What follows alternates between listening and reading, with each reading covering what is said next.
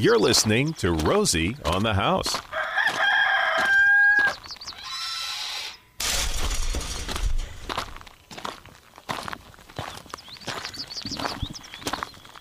Eight o'clock, second Saturday of the month. We are talking trees with ISA certified arborist John Eisenhower.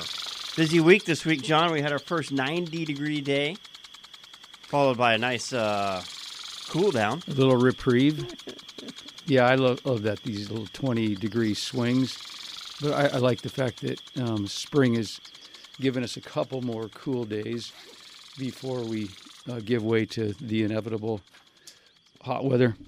If you'd like to join the conversation or have a question about your tree, 1-888-767-4348. 1-888-ROSIE for you. Text questions can be sent to 411-923, or you can send an email if you have a picture you need a little help with plant or insect identification. You can snap a picture and email it to info@rosieonthehouse.com.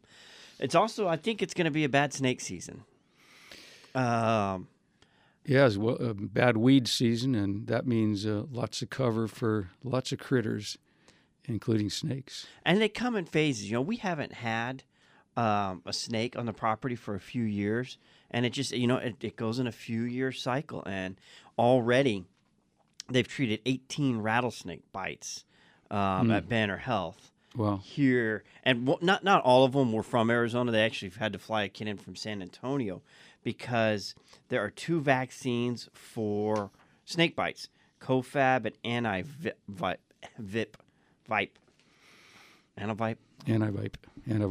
Mm-hmm. That's the new one, and a lot of people can have a reaction to the old one. So if they start having a reaction to that, they fly them out here and give them the other one. It's like $18,000 for the shot.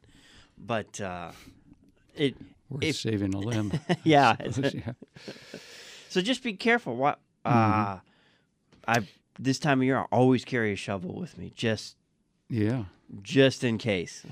Yeah, or wear those gaiters. There are some little things you can wear up over your ankles. They're more popular in other parts of the country than here, but yeah, we've got a lot of landscapers who will wear gaiters. They're little ankle protectors, because that's usually where you get the bite, is up right around your calf area. Just lower calf, your ankle. So yeah, be careful out there, especially with all the brush, all the weeds, the higher weed cover, and you got to just be kind of careful, especially early morning, early evening. That's dawn and dusk is the time when the snake activity is heaviest. Usually by 9 o'clock in the morning, when it's hotter, the snakes have long since gone underground, and so usually not a risk after that. But it's that early morning where you have to be kind of careful. If you're out walking, a lot of people like that early morning walk to beat the heat, and got to be careful on the trails. Keep your eyes open. Yep. And headphones off. The rattlesnake will warn you if you're listening. This is true. Can't hear it if you got your point. Yeah. iPod on full volume. Yeah. Talking trees.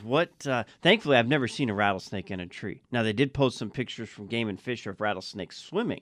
I've never seen that before. Yeah, we chased a big bull snake one time. Tree. I did see a bull snake in a tree, and we kind of scared him out of this area where we were working, and we kind of chased him out of our work area, and he went right over to a citrus tree, and he just got up there was a branch hanging about 2 feet from the ground, and he didn't go to the trunk of the tree and go up the tree. He just raised up and climbed up into that branch that was hanging low, and he slithered right up into the top of that citrus tree. And it gave me second thoughts about climbing trees. I thought, goodness gracious, that snake was up in that tree in no time, and you could barely see him once he was up in there. But he was coiled up in. There's a big 4-foot gopher snake. But I thought, man, if he can get up there, I'm sure rattlers can too. But never, gave me a pause to think that every time I go up in some of these trees, you could have me up there as well. So, in answer to your question, no, snakes do get in trees, and they can get in there real fast. But if they're looking for a place for cover, and that's what he was doing, we kind of chased him out of his little hiding place in the backyard, and then we pushed him out into the little desert area. There wasn't a lot of cover, so up in that tree he went. Well, we got lots to talk about today. I wanted to talk a little bit about irrigation, a little bit about tree selection, want to talk about fertilizing, and of course, our tree of the month this month is one of my favorite trees. Of course, all these trees, because I got to select them, are all kind of my favorite trees. But this one this month is especially nice because it's in bloom now, and it will be in bloom for a while. They'll bloom right through the summer. It's a Thavitia peruviana. It's commonly called a yellow oleander. Now, it's not a true oleander, which is a Nerium genus. It's a Thavitia peruviana, and it kind of has an oleander appearing leaf. It's a glossy green leaf. And what's popular about these trees and why I like them so much is, again, they're a small to medium-sized tree. They can be trained as a large shrub or they can be trained as a small tree. And so they fit so many places in your yard or around the house. They have very low risk of root encroachment, which I really like about them. So you can plant them literally right up against, pretty close to some hardscape. I wouldn't put them right up against a building or right up next to the sidewalk, but you can be, relatively close to hardscape elements in your landscape without fear of disrupting the pavers or the sidewalk. And they're, as I said, they can be trained as kept in that kind of 6 to 12 foot range if you want to keep them a little bit lower, or you can let them grow a little taller, 15 to 20 feet at maturity. That they're relatively slow growing. It would probably take you 10 years to get to that 20-foot height. But they're really popular for screening. I like them too because they're evergreen. Unlike a lot of our smaller trees that go dormant in the winter, and then you've got basically a vacant tree with no leaves for the whole season. This one's really nice especially if you have it. You're working with it in a small patio area or up closer to the house. It's nice to have that greenery all winter, even though it might not have the bloom on. At least you've got that nice green screen. Really nice for a privacy screen. Speaking of screen, some people like to plant them at close to one another, and actually keep that lower foliage as a privacy screen.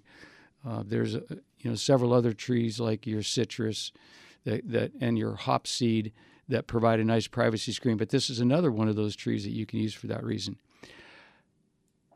One kind of a low spot, something that you want to be a little concerned about is they're such prolific bloomers that some people complain because of the flower cleanup. Because every time you have a flowering tree and one that flowers prolifically, you have to be dealing with the spent flowers, which eventually will fall off and become a bit of a nuisance. But the flower color is yellow, of course, yellow oleander, but they have an apricot, kind of an orangish variety that's really popular. And I like those, actually. They're really, really attractive. So if you some people kind of consider this an old school tree. They were very popular back in the 90s, and it's probably more appropriate for a mesic landscape. That is a landscape that has a little bit more moisture. Maybe if you have a lawn in your yard, this would be appropriate for that. If you're in the desert communities, it's probably not going to be a tree that's going to blend in well with your other desert landscape.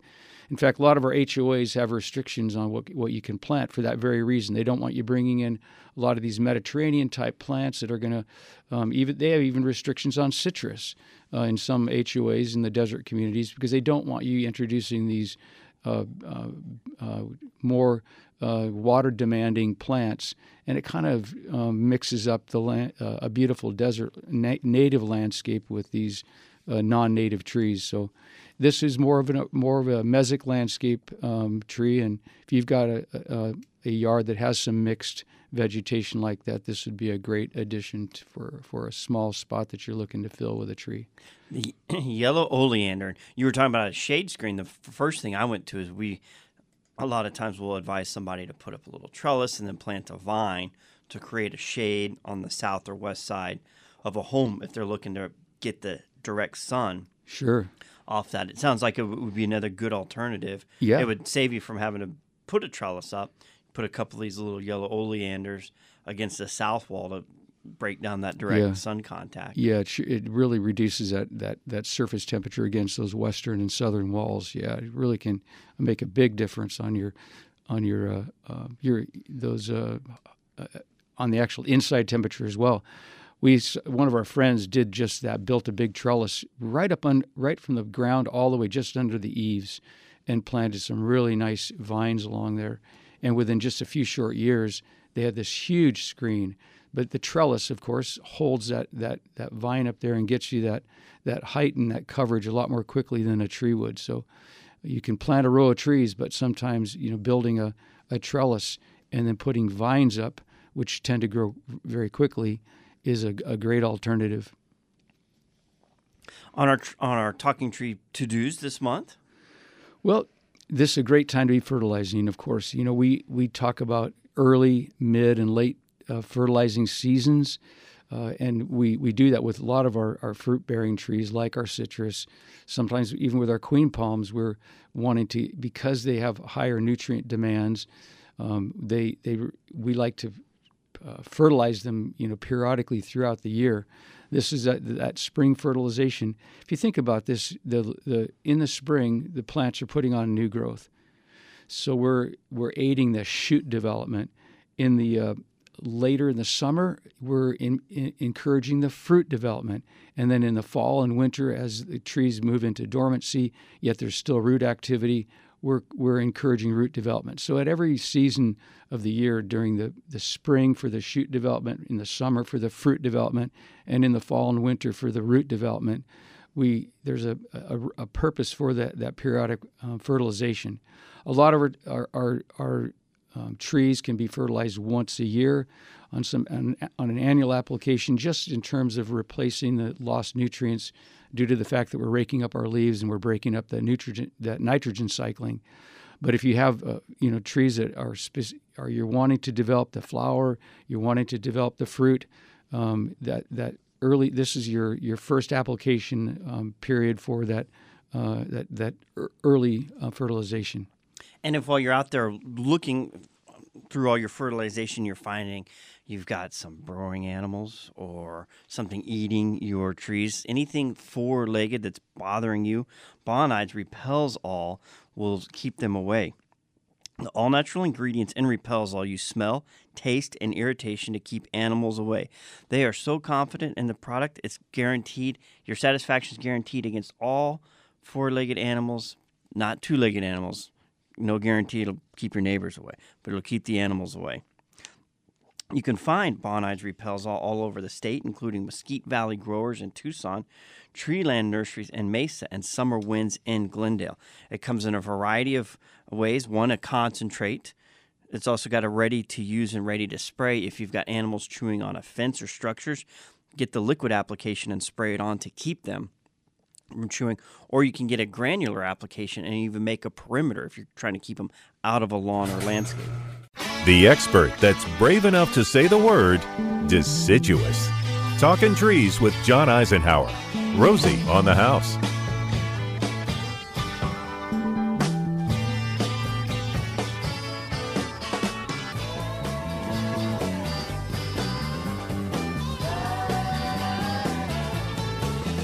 One 888-767-4348. That's 1-888-ROSIE for you if you'd like to join the conversation. John, you wanted to spend a little time talking about tree selection, where it all begins. We touched on it briefly, just in terms of the appropriateness of certain trees in certain locations, and if they're going to be causing problems down the road. And there's a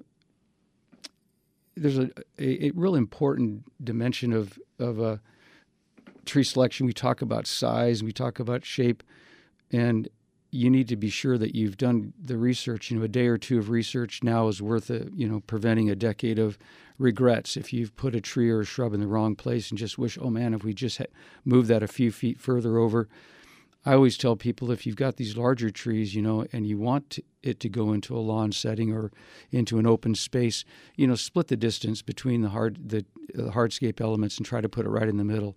It gives a tree a lot of rooting space, and you won't have those regrets that, gosh, sometimes you'll put a tree up against a wall and it ends up growing away from the wall for available sunlight, and then the tree's constantly on a lean, and you wished you just moved it a little further out, because it doesn't take long for that canopy to spread. And if it's in that open space too, the canopy will develop in a more balanced shape and form.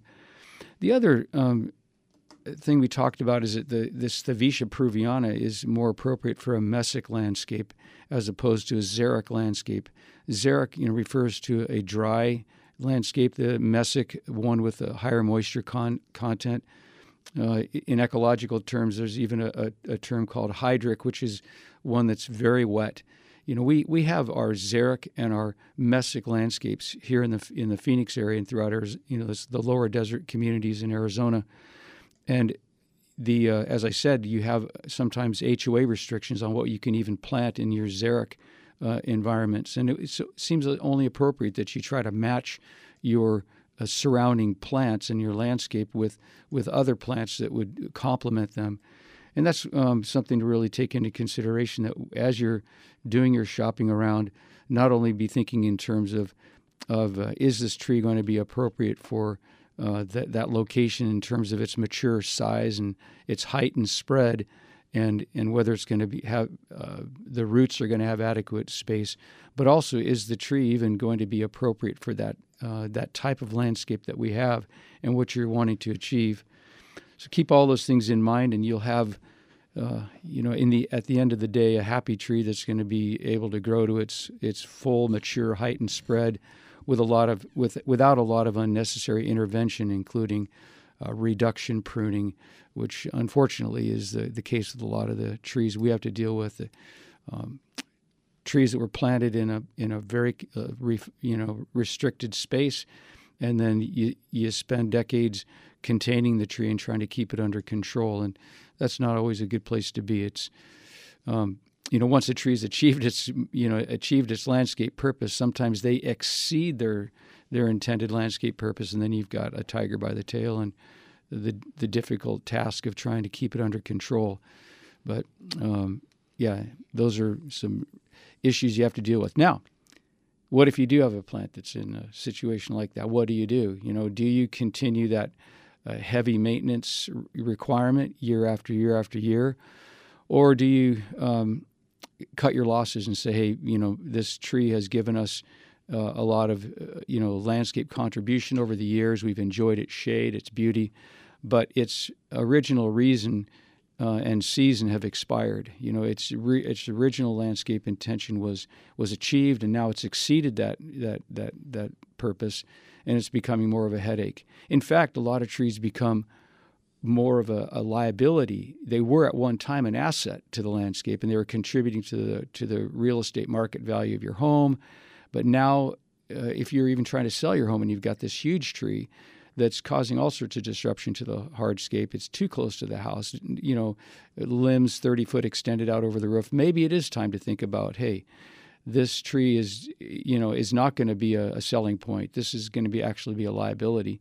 And at that point, maybe it is better to say, hey, we've enjoyed this tree, it served its purpose, but it's time to put in another tree that would grow up into the landscape and begin to provide those benefits. A few quick text questions for you. One, building a home, 51st Avenue 101, moving in June, west-facing landscape. They want to put 3 to 5 small to medium trees.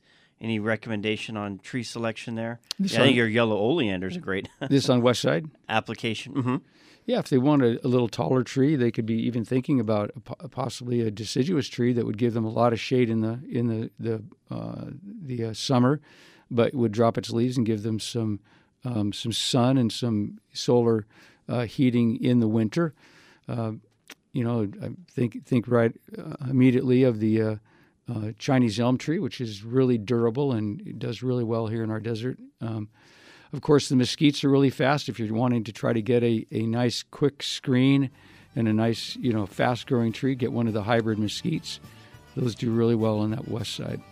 More with John Eisenhower of Integrity Tree Service, Save a Tree, here at Rosie on the House, with you the second Saturday of every month where we talk trees. And I want to talk about my Red Push pistache. Man, those are in bloom, and they're a couple years mature now. I'm really, every day I like those trees more and more. Trees can't speak, but John Eisenhower speaks their language. Talking Trees with Rosie on the House.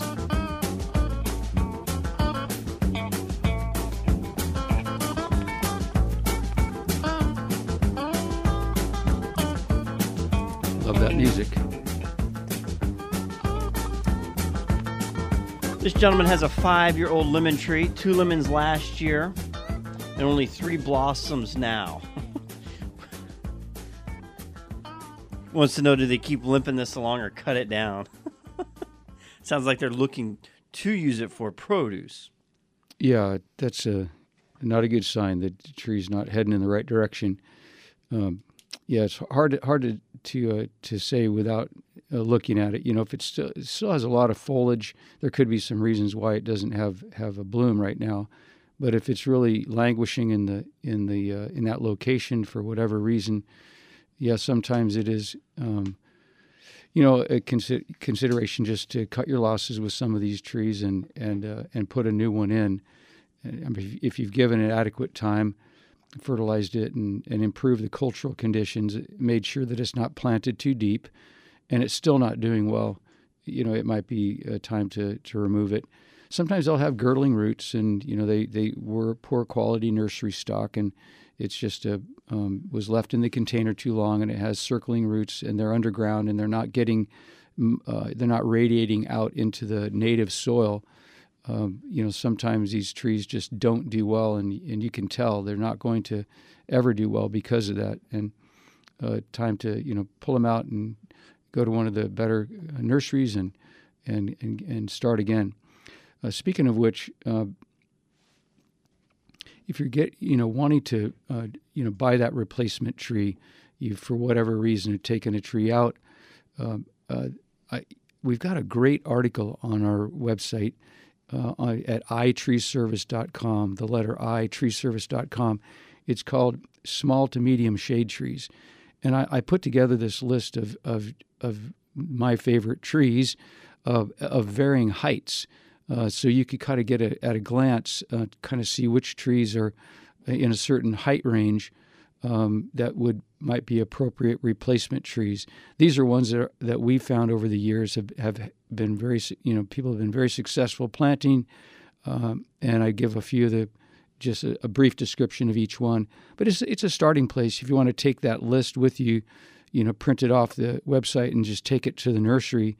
You can go to the nursery and look around at those trees and see one that would that you'd like to use to plant back in your yard.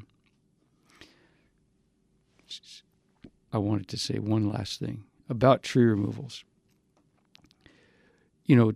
If you have a larger tree, some people are, like myself, are kind of a do-it-yourselfer, and if there's something I can do on my own, rather than paying a tradesman to come out, try to do it on your own. And that's, what we've encouraged our homeowners to do is to take, I've done a lot of pruning classes. My greatest delight is for some of my customers to gain some pruning skills, so they don't have to have us out there to do some of their pruning. They'll, get their pruning shears out there and do some trimming.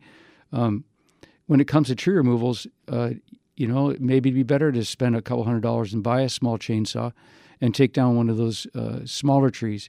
But there's a point at which it's better to refer that work to professionals, and it comes when that tree gets a little bit too tall, and it could be risky to drop it, or you actually have to be up on a ladder to start trimming branches off. That's at a point at which it might be better to lean on a professional. And there's some great companies all across town, including our own, that specialize in this with specialized equipment.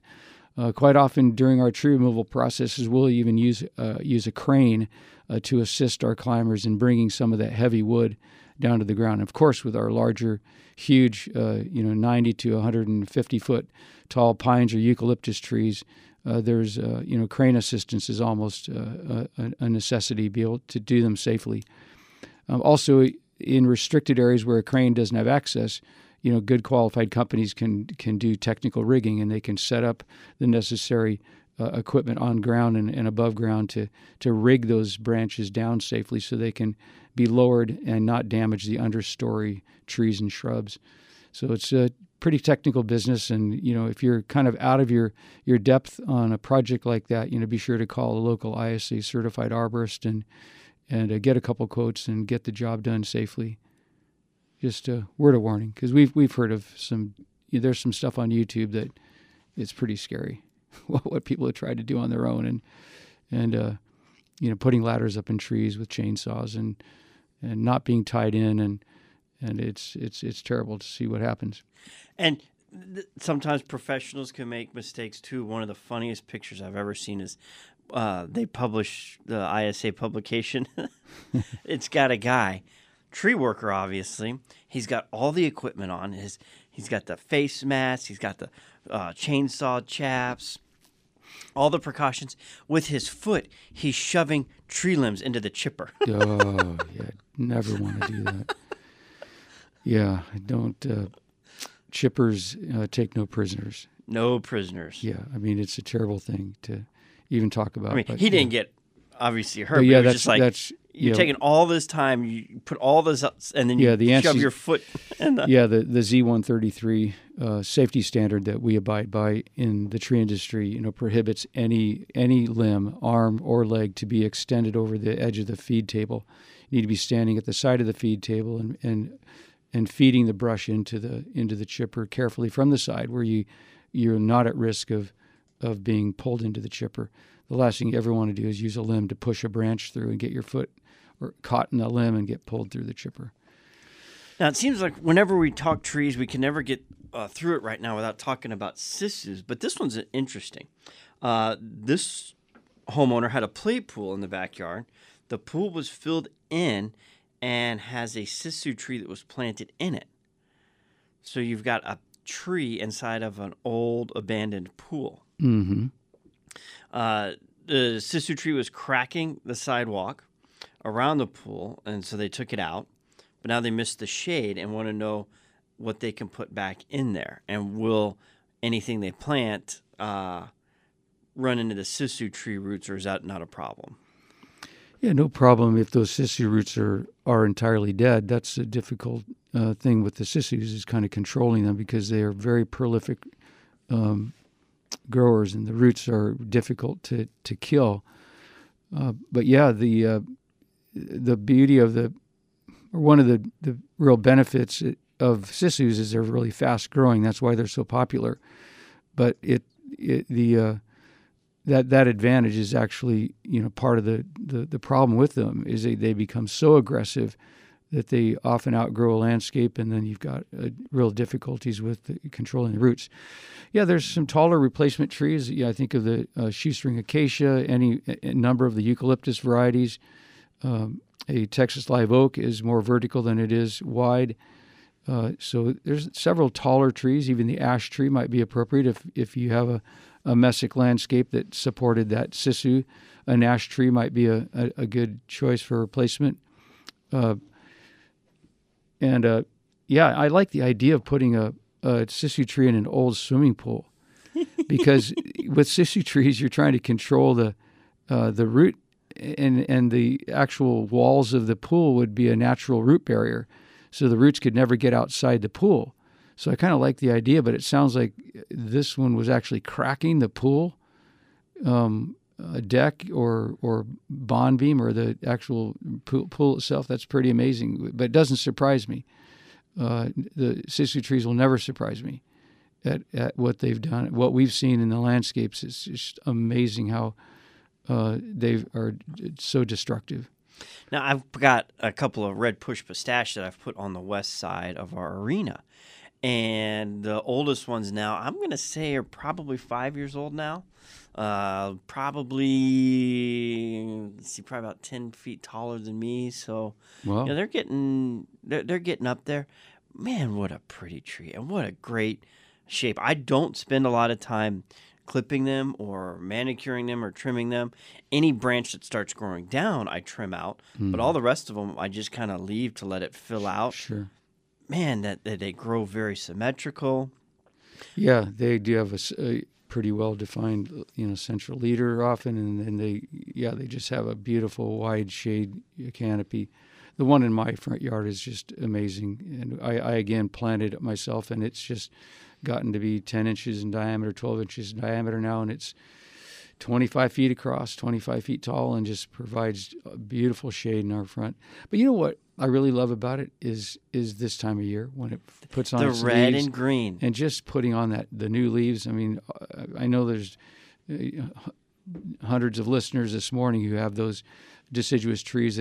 That first flush of growth in the spring is just beautiful. No matter what deciduous tree you own, there's something about that new life that's on display this time of year is just really unique and a beautiful thing to see. But the red push pistache is just unique in that it has a beautiful color, and All the old leaves or leaves blooming on old wood are green. Everything new flushing out the extended growth of the tree it's red. is red. Yeah, So you've got it's- the red-green contrast that is a lot of fun. Yeah, they are. Yeah, they just planted a whole bunch of little pistache in the traffic median between the little access road and Cactus Road, right along 54th Street and between 52nd and 54th Street, and they're beautiful. It's a little tiny planting spot there. I hope that they're gonna survive that in that little area. But I just thought, man, I love their choice, because it's going to be a beautiful little display of trees there in a couple of years. It's to give a little privacy, a little sound abatement between the traffic and the homes along the street there. But those homeowners must have petitioned the city to put something in there to give them some screening. So we'll see how they do. They're nice trees. They are nice trees if you've got the room for it. Like you said, yours is 25 feet across, so it's Yeah. not necessarily a small space tree, but a great long-term shade tree. Yeah, no, and I planted mine in a limited planting space, but I installed a root barrier. So those of you who do want to put a larger tree in a smaller space, you can, at the time of planting, install a root barrier around the perimeter of that planting space to prevent root encroachment up against the hardscape elements in the area. Again, a certified arborist in your area can give you advice on how to install one. You'd also mentioned the live oak. There's I think it's called a Texas red live oak. That's another really, I don't see them very much, but when I do, I always think, man, Yeah, it's not a live oak. It's actually another type of quercus. It's another oak, but it is a red oak. It's not a Virginiana. But they're beautiful. They have a larger leaf, and I don't see them around as often, but they seem to do quite well here. They're adapted, so I'd love to see if the nurseries would start carrying those because I think they'd be really, really popular. Again, one of only a few trees that give us a little bit of fall color as well. Talking Trees with certified arborist John Eisenhower. We've got one more segment coming up, 1-888-767-4348. That's 1-888-ROSIE for you, and we're going to talk a little bit about bug and infestation on trees and how to solve that here. We've got a huge bug and weed season, and if you're looking to eliminate anything around your house that crawls or creeps or ticks or tweaks, it's 8 to eliminate by our friends at Bonide, family made in America. Bonide 8 insect controls most common lawn and garden insects, affected on more than 100 insects. You can use it on trees, shrubs, flowers, vegetables, even fruit. Eliminate with 8. You can find Bonide all over the state, including Treeland Nurseries in Mesa, Mesquite Valley Growers in Tucson, or Summer Winds in Phoenix. Just one of the many Bonide tools for all your landscape and garden needs. If you're looking to eliminate, it's 8. His bark and bite, they're about the same. Talking Trees with John Eisenhower. Rosie on the house.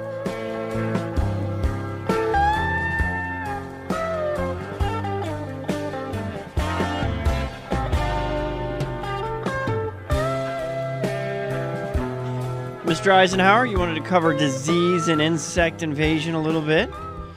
We'll do that briefly because we've got the calls lined up, and we'll run through as many of these as we can here, wrapping up our monthly Talking Tree segment. Well, this time of year, with the very wet season we've had and the increased moisture in the landscape, there's a lot of insects that are enjoying the heavier growth on a lot of our plants, and you want to just be on the lookout for several things. Your caterpillars on your Texas Mountain laurels.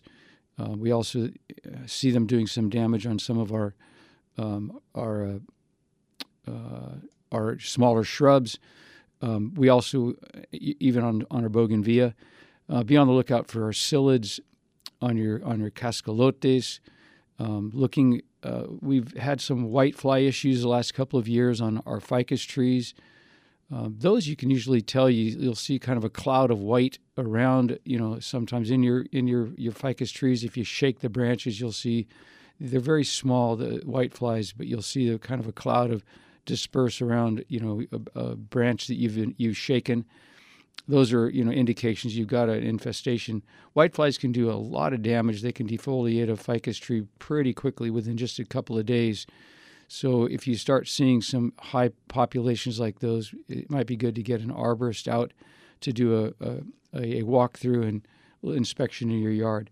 Some of these problems with the caterpillars and the psyllids are short-lived. They can defoliate a tree rather quickly, and it can be disconcerting. But you don't necessarily have to get out the heavy chemicals.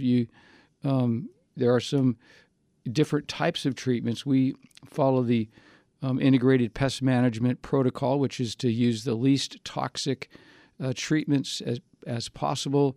And then, if you do have some populations that need a little heavier knockdown, then of course we can bring in a labeled product and bring those under control. But if you have any doubts, or if you would like just a consultation with a certified arborist, you could come and do to walk through the yard, and you might want to consider doing that to get a professional to put an eye on your landscape and see if there's any issues that might need to be addressed in terms of disease or insects and even disease problems too that are more difficult to diagnose.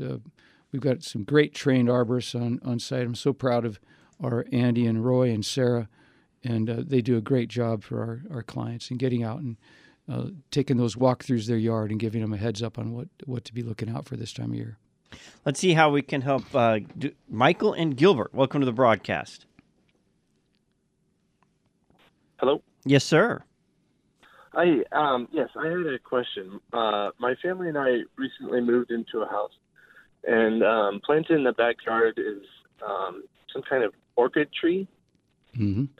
And I was just curious, how do you take care of an orchid tree?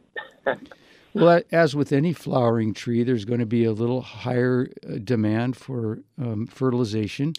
They are you want to get a good quality fertilizer for flowering trees and shrubs, and